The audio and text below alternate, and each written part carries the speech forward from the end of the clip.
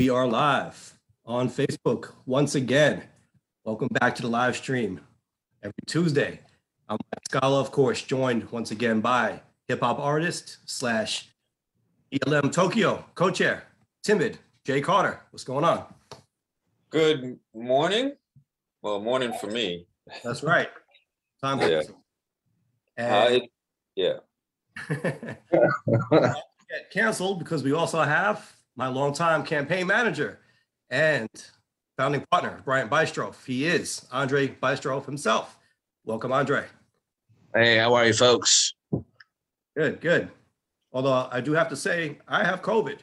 So maybe I shouldn't be saying I'm doing well. Luckily, I'm not feeling too sick, but it is something that has happened, and I've tried to stay on high alert. Unfortunately, it has hit me. I believe this is the first time I've had it. And so, a couple weeks ago, Jay, I had said that the pandemic wasn't over, and this is proof. It's very much alive and well. Yeah. And sorry that but it sounds like you're faring pretty well. Even though I can hear a little in your voice, but I am vaccinated, and thank God I am doing well. Hopefully, in the next few days, God willing, I'll be over this. Yeah. Do you lose your taste or any of that? No, luckily I didn't. And weirdly, I didn't lose my energy. I had kind of like that sick feeling, like I can't really describe it. It wasn't really congested, but I felt sick, but I wasn't weak. Usually when you're sick, you're weak. I was kind of breaking off the walls this past week. It's kind of odd. Maybe you've identified a new subvariant of COVID, an energetic variant. Yeah, right. Dang. Well, it's rough. It's still rough out there. We just saw something that said cases are going up in New York with Omicron.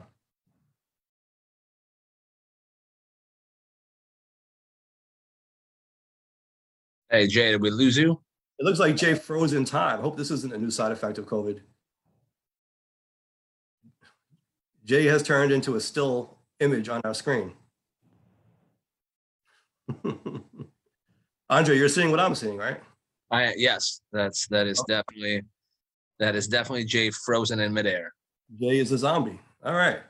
Well, this is the first. Hopefully we get Jay back. Let's see. He might be messaging me from the other world. That his computer went blank. Okay. Well, let him restart. So yeah. All right. So hopefully Jay will return. In the meantime, we do like to start off our live streams with something light. Of course, we're going to get into Russia and Ukraine and some heavier topics as we proceed here. But the light topic we have chosen for this week, because I know it's kind of right up your alley, is the Kanye documentary on Netflix. I know you saw all 3 parts. What are your thoughts?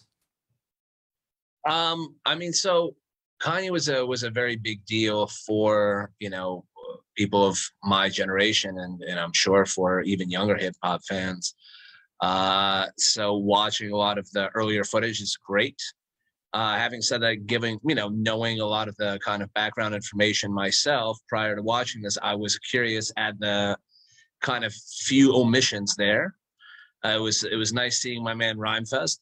After watching, what's interesting? I think you would appreciate this. So after watching the third episode, I actually thought to myself, I would give up all of the discography after My Beautiful Dark Twisted Fantasy for like a solid 3rd Rhymefest album. That would be dope. I miss Rhymefest, man. Like, I'm sure he's creating like a lot of dope stuff. I was also surprised not to see like Mickey Halstead anywhere in the documentary. No, like Twan Gabbs, a lot of the early Chicago cats. That would have been cool. So that's interesting. You would trade all of Kanye's discography following My Beautiful Dark Twisted Fantasy for another Rhymefest album? For a really solid Rhymefest album, like akin to Blue Collar, yes, I would. Yes, I mean, for me personally, yeah. You know what I mean? Like in an alternate dimension where this could possibly exist. Okay. I'm not mad at that. I mean, My Beautiful Dark Twisted Fantasy might be my favorite Kanye album. I, of course, love College Dropout, Late Registration and Graduation. Those are the 4, though, right? I mean, aside from that, I can kind of do without them. I love 808s, and that's, by the way, that's another thing that was kind of omitted, right, from the documentary. It definitely showed the tremendous weight that his mother's loss had on him. but it didn't really showcase the fact that he also lost his fiance right at the same time. This his high school, college sweetheart, right? Somebody that was with him from his come up. And so, you know, I guess that could have been some of the traction that was originally around the Netflix documentary, where it wasn't getting released without some cuts and some edits. So maybe there were certain things that were around that. It seemed a little disjointed because you did have the beginning of his career, not even the beginning of his career, but it's picked up at a time prior to him joining Rockefeller and working on that first album. And it was that when you saw the making of the first album, and then it kind of stopped. And the third episode was kind of all over the place to me. I mean, it didn't really follow that same trajectory. It was just like, these are my experiences with Kanye from that point on. I kind of fell out of touch with him. And over the years, I kind of saw him every once in a while. But it wasn't that right. I mean, it's sped up. It's sped up. Though, I mean, look, man, Cootie's daughter is adorable. That was fine. I didn't mind him bringing himself a little bit into the documentary as well. Look, most of all, I hope he got paid. I hope he got paid really, really well from that 30 million or whatever from that Netflix money. You know what I mean? I hope a lot of that went to him. So yeah, that's actually a point I wanted to discuss with you as well, because I know we were kind of musing over that. Like who would own that footage, who got paid. We understood that $30 million was the price tag on this Netflix documentary, but obviously it was Cooley who took the footage. Did he own the footage? And I guess this kind of opens the door to some legal questions, but was Kanye paying him all along? Was it a work for hire? Because paid him, and you know, and at some point, and at some point, potentially the record label and all that. You also, by the way, if you saw in like the some of the last footage of the recording albums in Wyoming and stuff, you still had Dame Dash over there and stuff. You know what I mean? You don't know who has any kind of ownership of any kind of videography or whatever. True, but here's the point that I think also needs to be said. Even if, let's say, Kanye owned all of that footage because he commissioned the Coodie to take it, Coodie, I guess, made the documentary, so he would own the intellectual property of that work of art, right? So he still needs to be unless he sold it early. Documentary. Unless he sold that. Jay Ivey, I think, was listed as a producer too. Yeah, right. Yeah. So I mean, who knows? I don't know. I don't want to parse that money. All I'm saying is that I hope that Coodie made some scratch off that. You know what I mean? Jay is back. Tim, we were just talking about who got that $30 million. Do we think that Kanye got most of it, or was Coodie paid? Yeah, I don't know. I heard what you're talking about as far as like the intellectual property and stuff, but I mean, I would hope Coodie made a sizable amount. I mean, 30 million, there's a lot to go around. You know? I'm sure he needs it more than Kanye does. Yeah, go revamp Channel Zero for the new generation of Chicago rappers, and you know what I mean, artists that coming up. Yeah, so I mean, I would imagine there was something that was agreeable for all of them for it to even come out, because you know, especially with as erratic as Kanye is and his status, he could have definitely blocked it from being released, I would imagine. So yeah, we were actually mentioning the fact that there was potentiality, you know what I mean, that there was actually some of that earlier, right? He was trying not to release the footage unless Netflix cut some things. So yeah. Oh, I hadn't heard that. Yeah, it was about big all of thing the people in there who would have to sign releases too. That's not easy to do. I mean, it's one thing like that. You're going around with a camera filming everybody you see in the year 2003. Now, 2022, you want to release this on Netflix? I mean, good luck tracking down some of these people. That sounds like a logistical nightmare as a lawyer, right? Yeah. I mean, would that be all right though if they knew, like, because they had kind of somewhat of consent, because he said often like he's filming a documentary. Right, and that would be the distinction. Did they consent to being filmed, or did they consent to appearing in a documentary? It's kind of an odd issue. Hey, Franny. It's an odd issue with maybe giving consent to appear in a documentary back in 2003, but did they expect for it to come out now on Netflix, on this platform, all these years later? I mean, it can get a little thorny. Yeah. So, hey, I don't know. But hey, I'm not complaining. I'm happy that this thing exists, right? Now, some of this footage we had seen over the years in bits and pieces, but never this comprehensively. And I actually did not know that Kanye had someone filming his every move back in the day. That was a surprise to me. Right? Really happy that happened. Mm-hmm. Yeah, it was really surprising. I thought it was a pretty good documentary. You know, a lot of interesting stuff. You just wish it started a couple of years earlier. Why? I mean, like I said, man, then you would have had the Mickey Halstead, the Twan Gaps, Rhymefest years. You would have had a little bit more of that, the kind of early group stuff. Go-getters. Huh? Right. Yeah. Go-getters. It would have been cool. Yeah, I don't like to see that. No, he makes a good point because in the very beginning, he's already saying he's a platinum producer. So right. it's kind of hard to root for him as someone coming from nothing because he already starts off the documentary at a pretty high spot. Now you do root for him trying to get on as a rapper, trying to make that transition from producer to rapper. But when it starts, he already is somebody, right? Yeah, 40, 50 grand a track, you know what I mean? Right. Yeah. He's not exactly struggling like in the way you might expect someone to be struggling here. Yeah, it would have man, been that was great. it would have been interesting to see more of how he got from just a dude in Chicago to making that beat for Jay. And because that's Right. kind of like you said, that's kind of how it started. Like, yeah, I got Jay under my belt. And it's like, okay, well, how did you get there? How did you get to that? Well, the first time I ever heard of him was, I believe, the Mad Rapper album. And I thought his name was Kane. I read it as Kane, but that's the first time I heard the name. Oh, he produced some of the tracks on there and he was an up and coming producer. But that was pre-Jay, you know, that was with Derek Angelo and the Hitmakers. All right.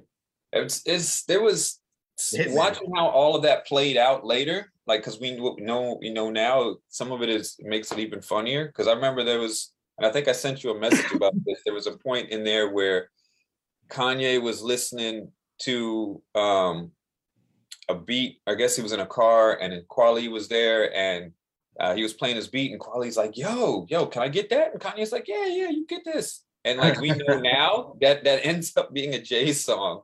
Yep. Like, what happened there? How did Kanye? I do want to talk about the whole Raucous thing because that's interesting in hindsight. I know, Jay, you and I were talking about this. It kind of seems now that Kanye would have been a good fit for Raucous, but that's because we have the benefit of hindsight. I think after the College Dropout came out, he kind of bridged that gap to the point where we weren't even really talking about mainstream versus underground distinctions anymore. And of course, that was happening organically as it was with the internet and things like that. But kind of after that point, we were looking at music in a different way and it all seemed to come together. But prior to that, there was kind of a hard line between mainstream hip hop and underground hip hop. And Raucous was really trying to present itself as the alternative to the shiny suit of Bad Boy and the mainstream stuff. And we might not have the big budgets they do and the most expensive producers in the world, although we do have DJ Premier and hot producers, but we're going to give you the real authentic hip hop and we're going to do it in a great way that's going to be an alternative to what you see in the mainstream. So there was kind of that hard line there. And Kanye, I think, struggled. He kind of took elements from both, but it was a hard sell for him, I think, for Rockefeller and for Raucous for those reasons, because he was kind of in the middle of both. Right. The question, I had two points out of that is, one, if Kanye would have signed to Raucous, would Raucous still be around today? Or would Kanye even be the size of an artist that he is today?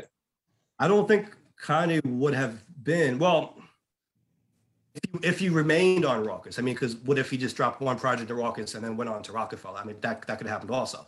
But I guess right. To answer this question as what if he only was on Raucous? And, would Raucous have become a huge major mega label? Or I don't think so. I think that Kanye kind of would have fizzled out, maybe the same way like, Slum Village or Dilated Peoples. Not that they don't do their numbers or whatever, they do well, but it wouldn't have been the mega star with that, right. In my opinion. I mean, they also wouldn't have had as much money to clear some of those samples. Exactly. That's a really good point. Exactly. They wouldn't have had the budget overall to make the record, to put it out, and to promote it. Now, it's a little bit of a misnomer. I think that Raucous was independent because they did have major label funding.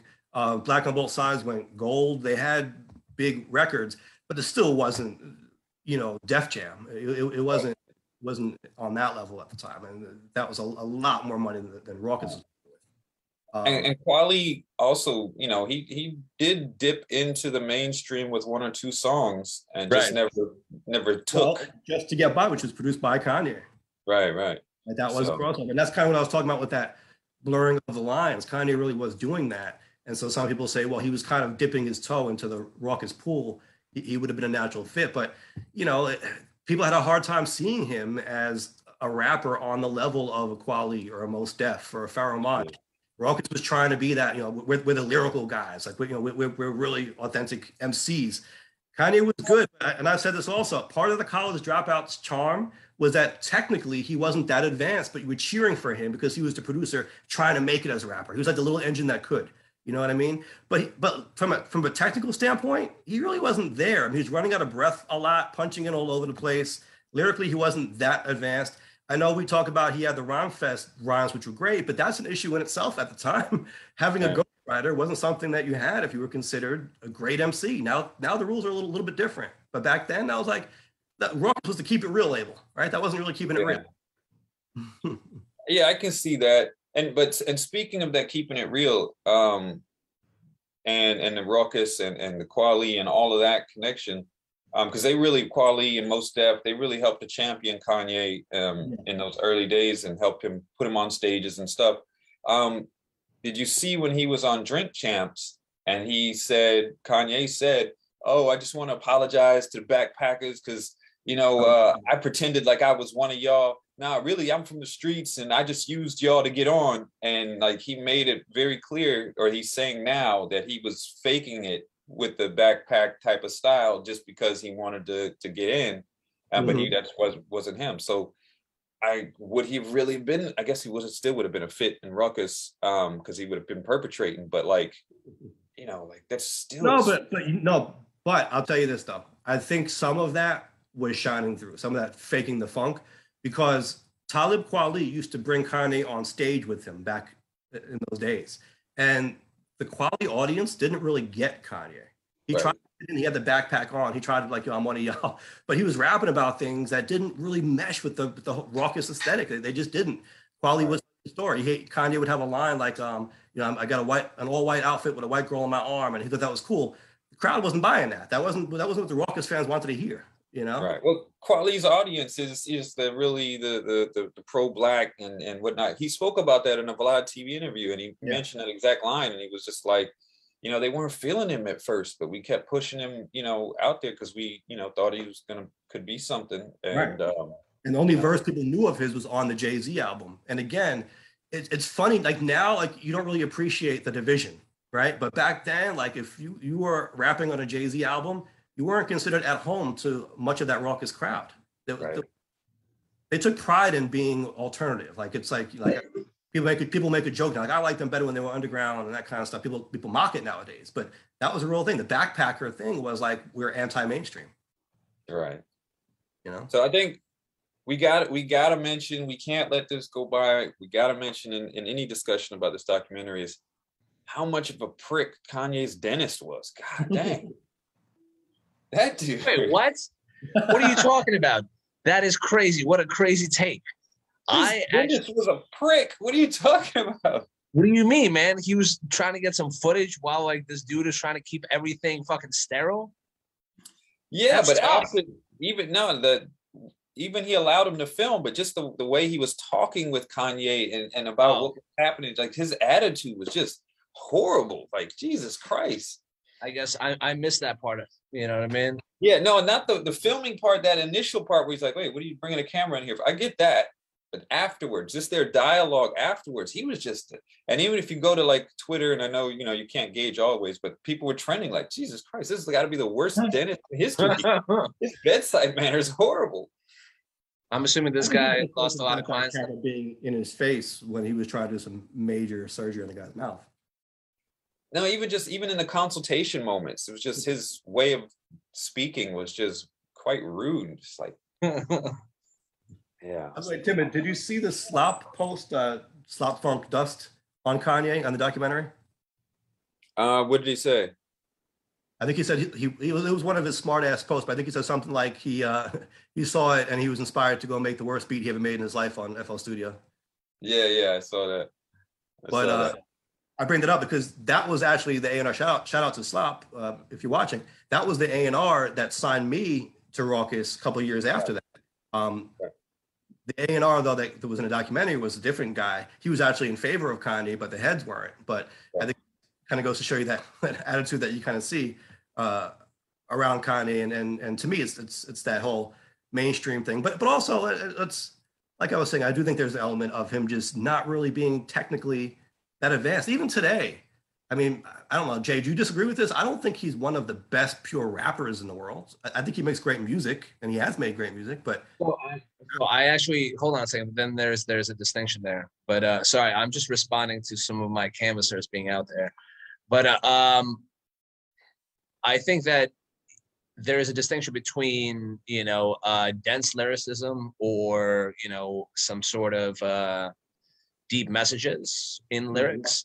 sure. But in terms of purity, I think he is quite genuine on his rhymes, and that's why people appreciate it. I think that there is a certain and particularly genuineness, right? A certain authenticity, right? A certain a certain seeming transparency between what's inside and what he's putting out there that you can appreciate, even if certain things are obvious facades, the I'm a god and Jesus kind of stuff around, you know what I mean? What about just in terms of technical MC ability and lyricism? Hold on a second, man. I'm coming at this from a writer's standpoint. The complexity of poetry and lyrics does not necessarily make them great or kind of less so.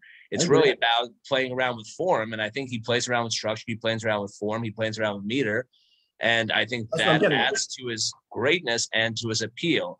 I think there's the certain rawness of the material makes it great and rise above. Right?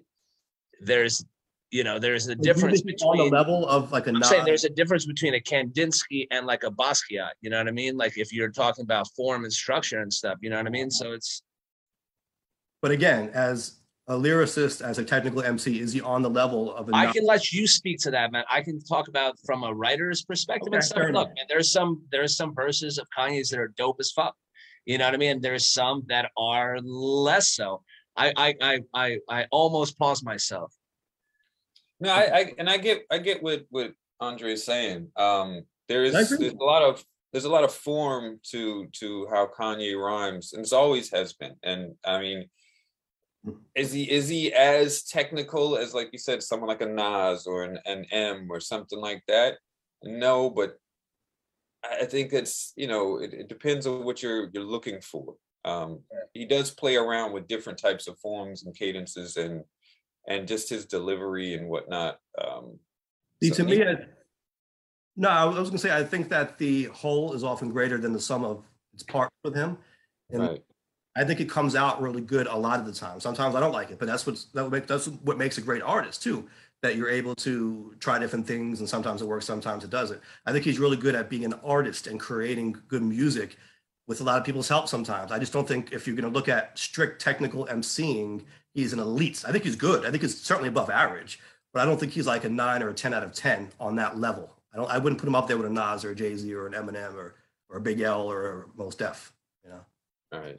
Mos Def is a beast. Pharoah Monch is a beast. Yeah. Right. Anyway, it's an interesting discussion. I think we've maybe talked about it enough. Yeah. But it was a good documentary, Yeah. I'm not there to listen to Donda 2 yet, so. Yeah. So let's move on to more, I guess, serious topics. We named a few, of course, Russia and Ukraine being a big one. Andrey, I wanted to get your take on this because you were born in Russia, right? So I was born in the Soviet Union. When I left, it was Leningrad. When I came back, it was St. Petersburg. But so my grandfather, who raised me along with my grandmother, he was born in a Ukrainian shtetl, and it was the first day of the Ukrainian crisis that his little village where he was born and stuff, and he had to flee, the Germans, the Cossacks, and a bunch of the anti-Semites in the Soviet kind of influence and stuff, and now it's taken over by the Russians, and I think that I share kind of my family's thoughts on this and my own. It's just fuck Putin, fuck the Russians in this. This is an absolute travesty. I appreciate the sentiment. People are comparing this to Hitler invading Poland. Do you think it's on that level? No, it's not on that. From Putin's perspective, I think he's looking at it like this. What are you guys going to really do about it? he's watching what's been happening with China for the last 40 years. They took Tibet. They flew planes over Taiwan. They do it at any given point. They've now are perpetuating genocide. They've killed the Falun Gong, the Uyghurs. Most of the world doesn't really do anything because of how much commerce is interwoven in our foreign policy, particularly in regards to China, and now with Disney and everything else, right? It's interwoven in culture too. Now, so Russia thinks, hey, listen, we're going to take back some of the former Soviet satellites. We're going to take back some of these countries that are nearing us, and they're going to try to test us. And it's really going to be very interesting to see how much the world pressure is not going to have on Russia, but China and its relationship with Russia. Right. Because that's their last kind of economic stronghold in terms of a financial partner. And that's going to be very interesting to see. Yeah. People have said, given excuse for reason why they say Putin was pushed to this because of the attempt of getting Ukraine into NATO, because they didn't want NATO on Russian borders, even though, there's already 4 countries on Russia's border that are in NATO. Any thoughts on that idea there? Like, is that a reason to go into it, or like, does Ukraine not have look, autonomy to decide for themselves?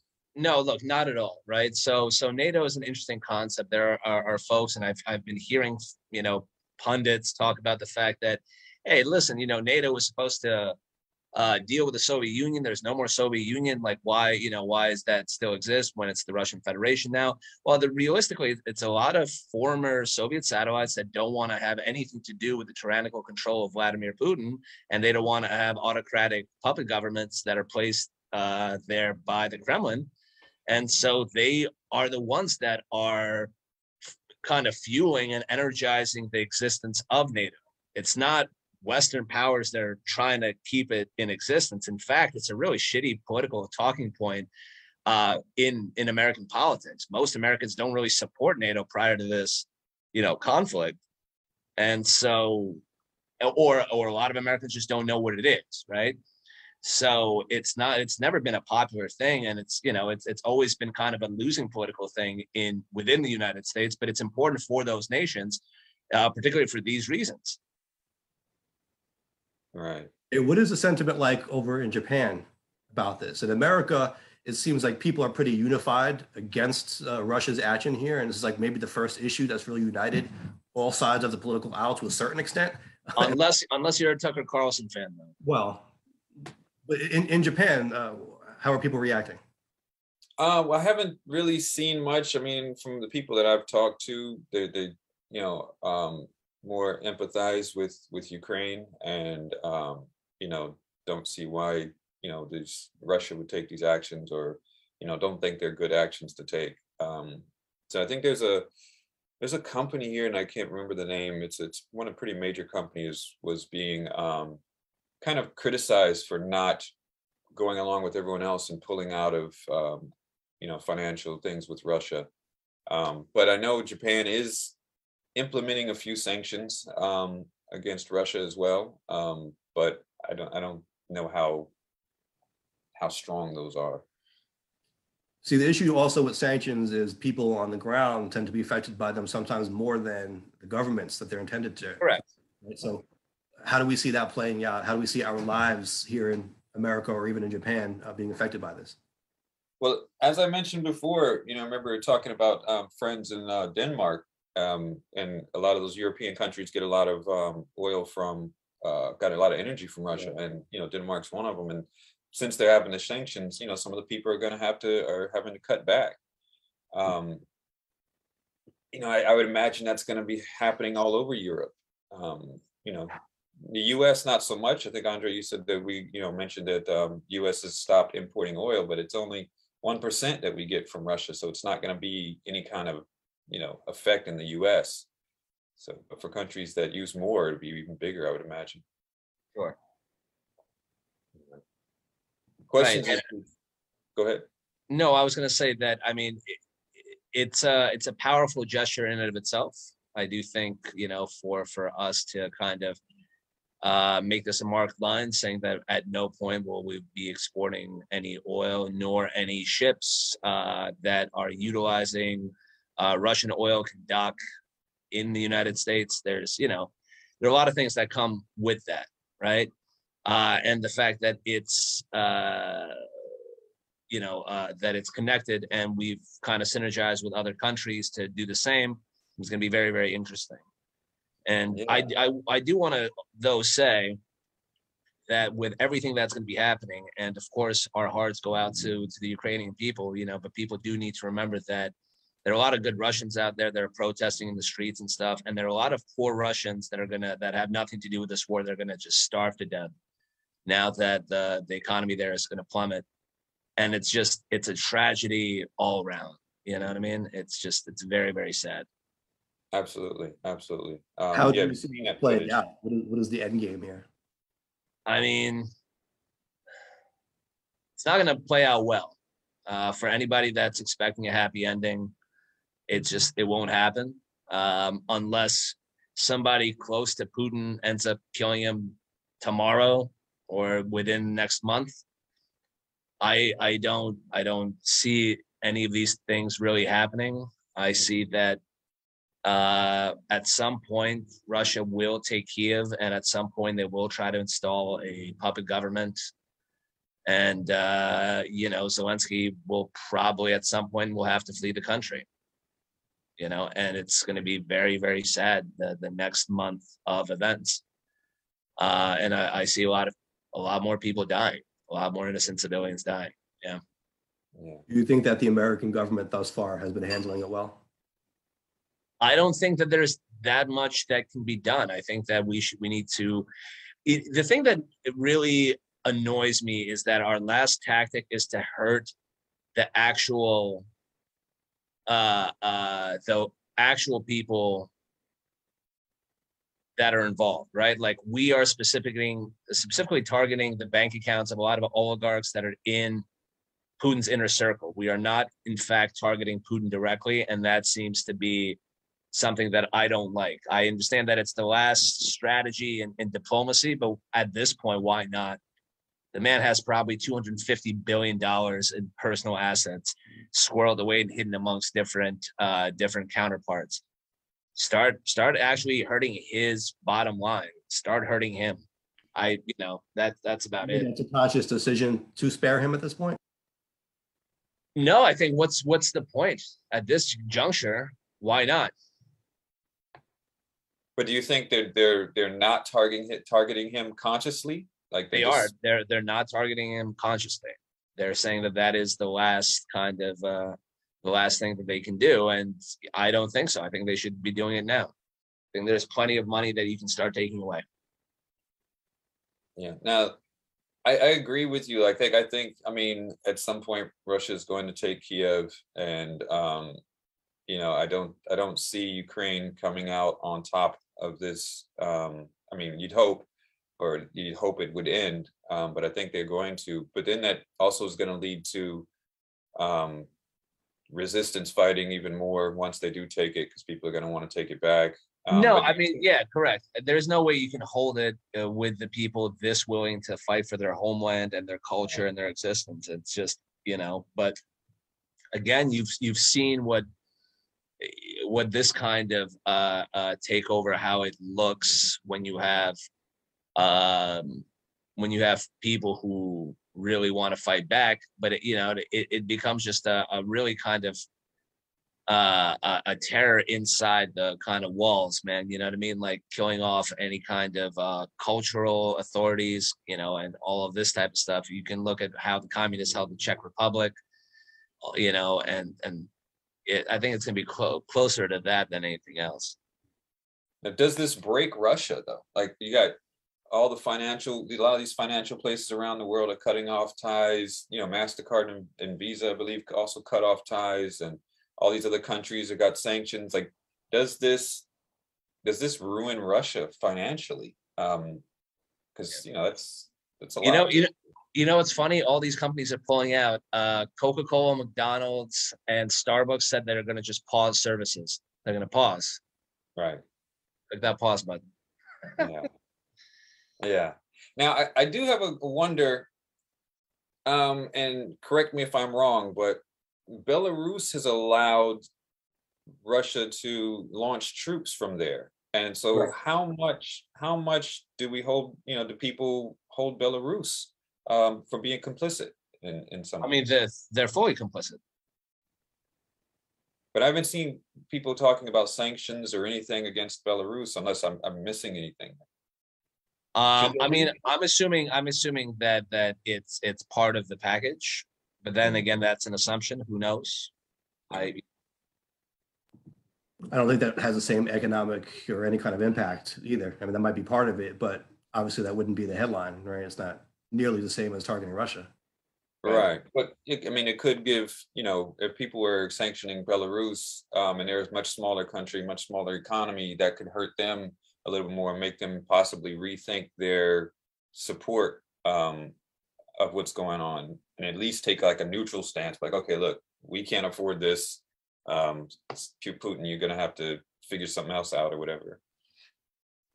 Do we anticipate any kind of military response from the rest of the world? Obviously, most Americans don't want to get involved, and I don't think we're headed that way. But is any European country going to do anything, and what's happening? So you have to remember. So in Belarus, you have Alexander Lukashenko, who's the president, who has quite literally been the president since the country became an autonomous state in 1994. Mm. So at that given juncture, I don't think he really cares, because look, you also have to understand both the positions of like Lukashenko and Vladimir Putin. Their only ways that they leave is to go to prison momentarily until they are killed. That is it. That's the retirement package. At some point, at some given juncture, Vladimir Putin will be killed within his own country. Because at some point, you know what I mean? Like, you just can't hold on to that power.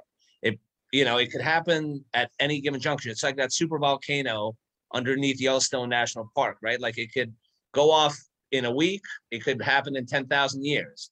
But at some point, it's going off.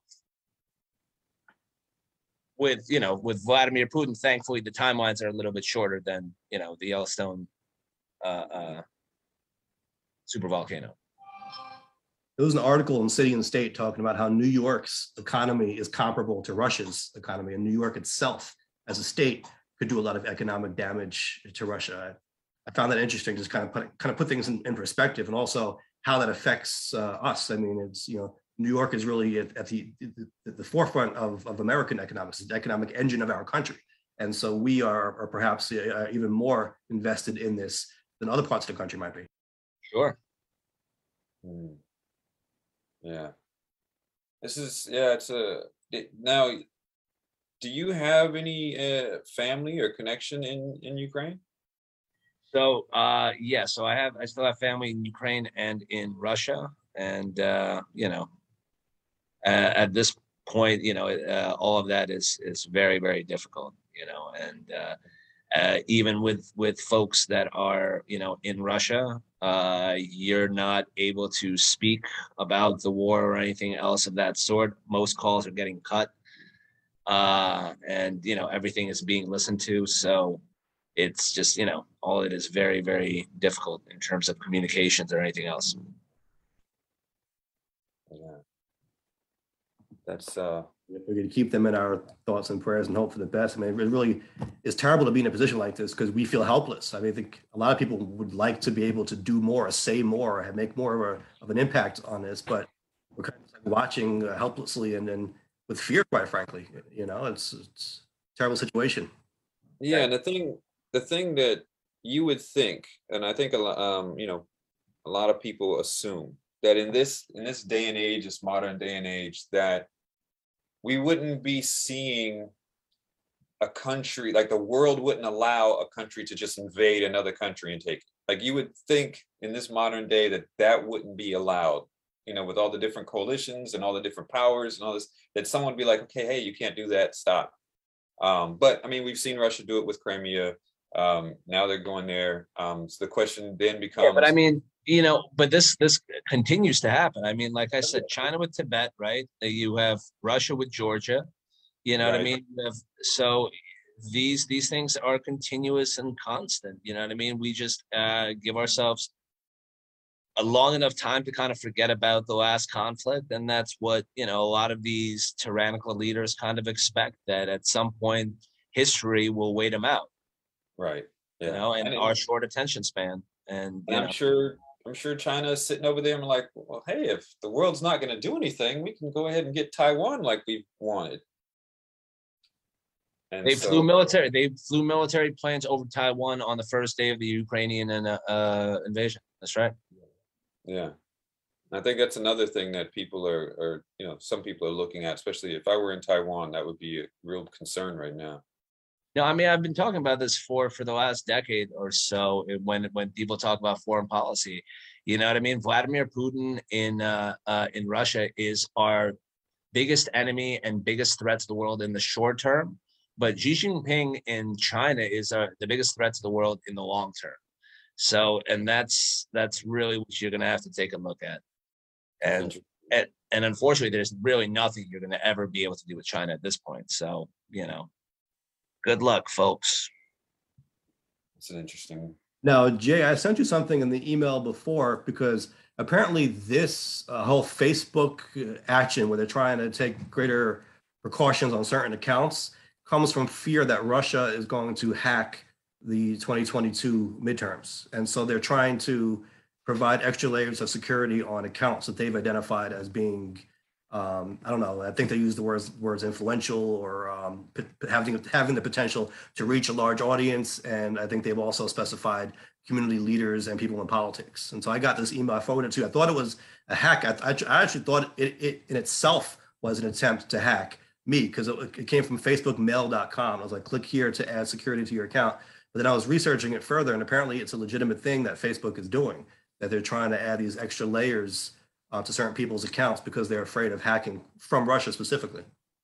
Well, Russia has been, through this conflict, they've stepped up their cyber efforts as well. Like even people were calling it out. I saw on Twitter, people were calling it out because there were a bunch of accounts that were posting the exact same thing, very pro-Russia messages about this conflict. And the messages were pretty much identical, and they were spread across like all these different Twitter accounts that were basically bot accounts. And and it started to trend. So you had these positive messages for Russia about this conflict that started to trend because of all this stuff is going on. So I'm sure that on other platforms they're using other tactics as well, because they also have to not just, I mean, they're in the conflict militarily, but they're losing the war in the media and the minds and the people around the world. So they've got to combat that. And social media is going to be one of the ways that and that's interesting because we talk about how Russia or operatives in Russia were instrumental in causing a lot of division in the United States, especially leading up to the 2016 election. Now, I don't know if you call it ironic or what, but because of this conflict, you're seeing some of that division erode. Of course, we're still very divided as a people. Let's not pretend that we're not, but at least on this one issue, people are starting to come together. And again, I haven't seen that in a long time. People on both sides of the aisle agreeing on something, right? And it seems like they're unified to the extent that they're against Russia in this particular conflict. So that's got to be a cause of concern for them if their intent is to keep us divided. Right. I will say this. Can I play the cynic for a quick second? Sure. So war is good for the GOP to distract from the buffoonery that is Donald Trump leading their party. And war is good for the DNC to kind of boost up potentially Biden's ratings before the midterm and make people forget that, Build It Back hasn't been a humongous success. And the Voting Rights Act didn't pass, so just saying, you know what I mean? Like it's a good time to unify behind a war. No, I think there's something to that historically people in power do well when there is war, unfortunately. But we've seen it happen over and over again. Look what happened in '04 with Bush. No, I'm just, look, I'm just hoping that if this is going to be a long, long thing, right, that it's gonna, that if this is still going on after the midterms, that I'm hoping that either party doesn't forget about it. Yeah, and I think that's a pretty legitimate question. At what point does the the minds of the populace look for the next thing, to where this has gone on so long that it's just like, okay, it becomes relegated to side news. I'm just saying, man, Donda 2 can be amazing and people forget about the war entirely.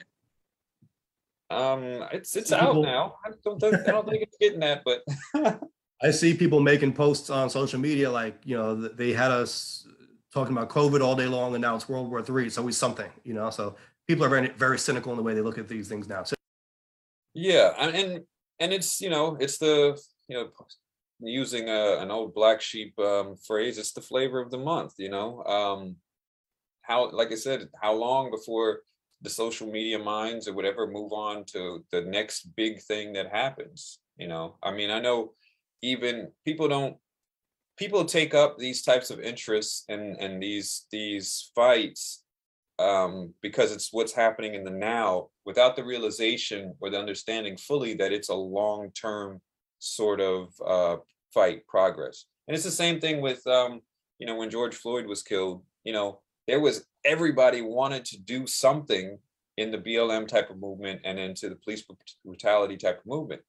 Now people are just like, it's back to what it was before. It's hard to get people to participate or to talk about something because it's not a thing that can be fixed now. It's something that is a sustained effort, and it takes time, it takes effort, it takes participation. And so, this war is not going to be something that resolves. Even, Putin takes Kiev, like we said, there's going to be people still trying to fight for their country, and people still going to be dying, and attention from the world might be the third story. It might not be the first story anymore. And it might be the fourth story after that, Right. Well, on that point, Timid, one thing that we don't see as high up in the news anymore is the president's Supreme Court pick. You would think it would be a major story, and it's kind of fallen by the wayside. But we did want to discuss that a little bit, namely the strategy behind announcing in advance that he was going to choose a Black woman. Do we agree with that particular approach?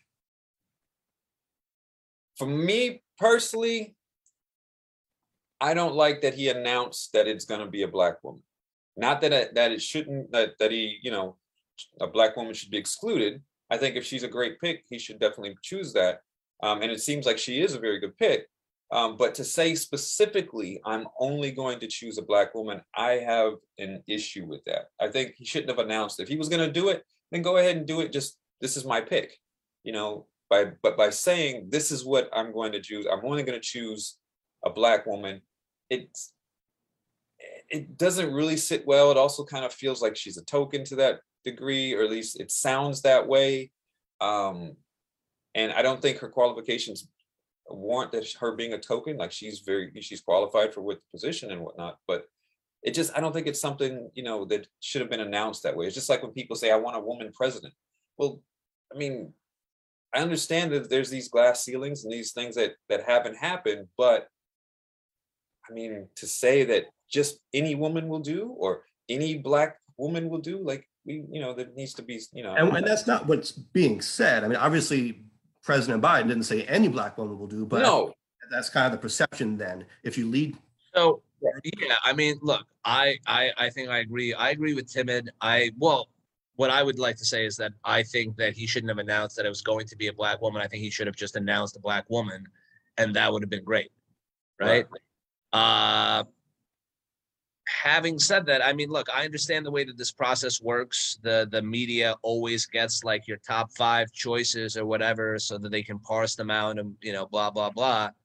So I do understand that they had to kind of do something in terms of, in terms of the way that they did it. But I look forward to a Supreme Court Justice Jackson. I think that's great. Oh, absolutely. Do you think it was an issue when Reagan said he wanted to pick a woman? He just focused obviously on the gender. Is it more of a problem when you bring the race into it, or was that problematic as well? I still think just that, I don't know, to announce that it's going to be that is what I have an issue with, whether it's just the gender or the race. Like if he was going to Reagan was going to nominate a woman, he didn't have to say, I'm going to nominate a woman. He just a nominator, same with Biden. If he was going to nominate a black woman, just nominate her. Don't say, be like, yo, I have this justice that I'm nominating. This is who I'm putting forth. And nominate her on her merits, not on her merits of not on being a black woman specifically to fit this box. And so that was. What if that was a promise that he made in order to secure the votes and the endorsements necessary for the votes in South Carolina? In other words, what if he had to make that promise, which resulted in him, of course, becoming the nominee and ultimately winning the general election? Do you think it was worth it to make that promise then? Right. Well, I mean, yeah, I can see that, but he didn't have. My thing is, he didn't have to announce that, right? Even if he made that promise, he probably could have just announced his pick and fulfilled the promise, right? Right. Yeah, that would have been fine. And I completely understand the importance of the black woman, especially in the Democratic vote. They've done a lot of heavy lifting, especially in these last couple of elections, and so that demographic, that group, is very important to the DNC, and yeah, those interests should be taken seriously. I didn't think it was necessary to say, I'm going to nominate a black woman. Just nominate the black woman. Just nominate her, and then right. Well, I think also, because I think there are two sides to this. Like, number one is what is morally right, and number two, what is politically correct or what looks good. But that's important as well. I don't want to dismiss that as not being a valid concern. Right. You have to try to get people to support what you're doing. And I think that's a big part of what the Democrats face right now, is that they're not always good on messaging, and right. they're divisive in their rhetoric. And I think maybe this kind of falls in that category. The reason why, in my opinion, we're seeing so much visceral opposition to this is because he said it was going to be a black woman in advance. But if he would have nominated her, I think that would have taken some, maybe not all, but I think at least some of that opposition away. We kind of would have taken that bullet out of the opposition's chamber a little bit, right? Well, they would have still, if we're honest, they would have still, if he would have just done it, there would have been people saying, oh, he's doing it to appease this group. He's trying to be woke. And that would have come regardless. But not as much. I think doing it that way, if he would have just nominated her and then they come out with that response, then that highlights them, a failure with them and the way that they think, versus the way that he did it. Now they can point to and say, oh, now he's specifically picking because of this specific race, and that's not right. So they have a little bit more of a kind of legitimate argument against how he's done it.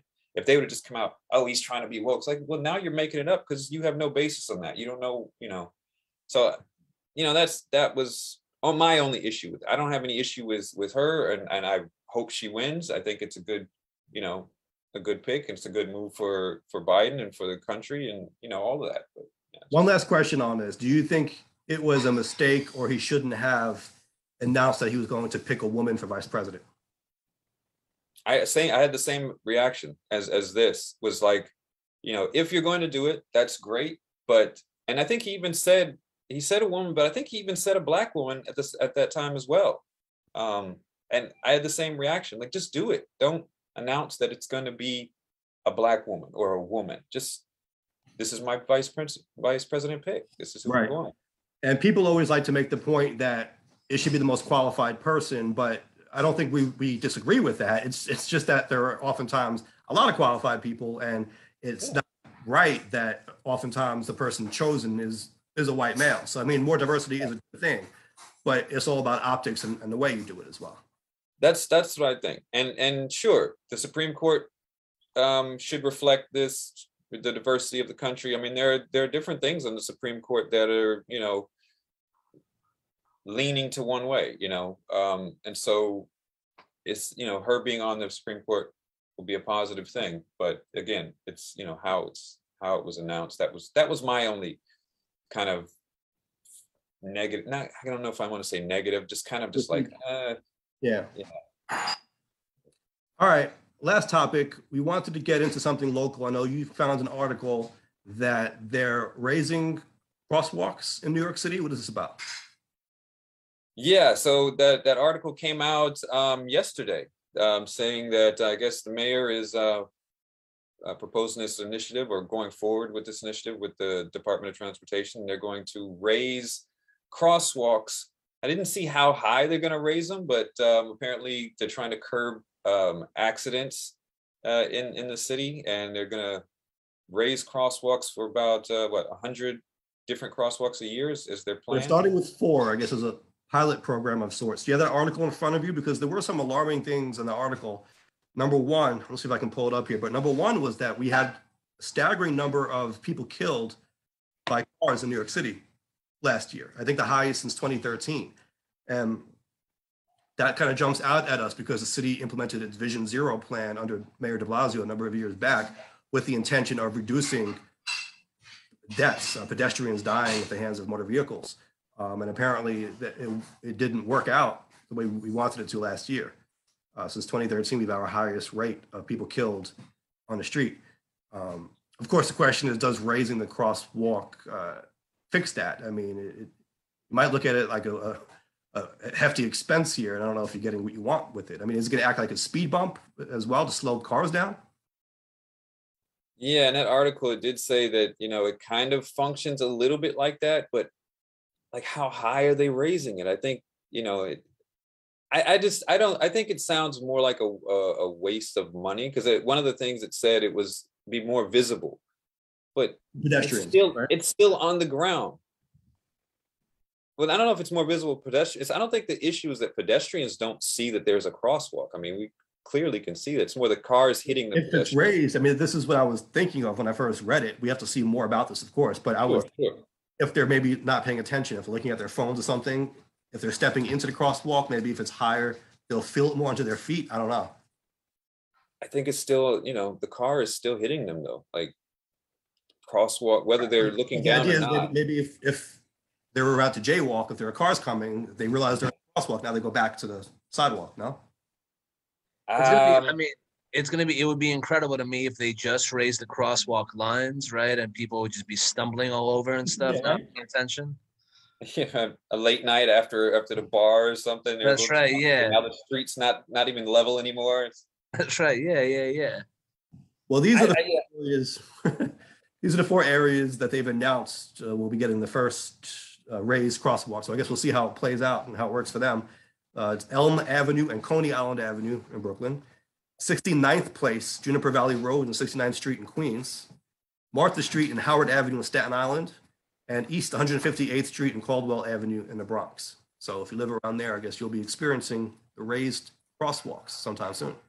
Oh, another article, by the way, I got to find this, but apparently they just did a study of the most calls about loud sex noises throughout the city, and Queensboro ended up having the most calls out of any other one. People complain. So these are like 311 calls? Yeah. So apparently Queens was number 1, Manhattan was 2, then Bronx, then Kings County, and Staten Island coming in last. It's kind of an odd stat to track, isn't it? I mean, it depends on how much is going down in Queens, I guess. Yeah, apparently, but so I got to find and send this article to you, but apparently one of the most raucous ones, and the one specific person who made the most calls was somebody off Cross Bay. Really? Yeah. So I got to send it to you. In our district? Somebody in our district, yep. Somebody in our district by like 17th Street or something. I guess should Queens, if it's going down that much that it made an article because of people are making these calls, I mean, should Queens change its slogan for the type of borough they are? Queens is for lovers, baby. Virginia's got nothing on us. Queens apparently not. Well, speaking of loud noise, there's a new state law that's going into effect requiring cop cars to have decibel readers in them so that they can whether modified vehicles and their mufflers are making too much noise. And there's also now a decibel. Oh, I thought you were going in a completely different direction. I thought they were going to be like, cop cars are going to be going by checking the decibels of the houses. No, I don't think we're there yet. I don't think we Like need if you get a citation because you're making too much your sex noises are hitting the decibel meter, do you take that as pride? You probably framed that ticket, right? Like, and put it in your house somewhere. Yeah. Like, yeah. So yeah, I mean some of those mufflers, yeah, can get quite outrageous. Those motorcycles especially. Right. And the law used to be if it made unnecessary or an excessive noise, which is very vague. And so a lot of people weren't ticketed for that because it's extremely subjective. So now there's an actual decibel limit in the law, and cops are required to have decibel readers in their cars. So this can be measured. Hopefully that does something about it, because people are, in all seriousness, are kept up all night from the noise of the loud mufflers going back and forth in many areas. And it bothers my dog. Oh, we can't have that. No. Not at all. Can't have that at all. Yeah, I mean, I guess, yeah, you also want to wonder, like, what things can you limit and or Dog is should you sleeping limit? now.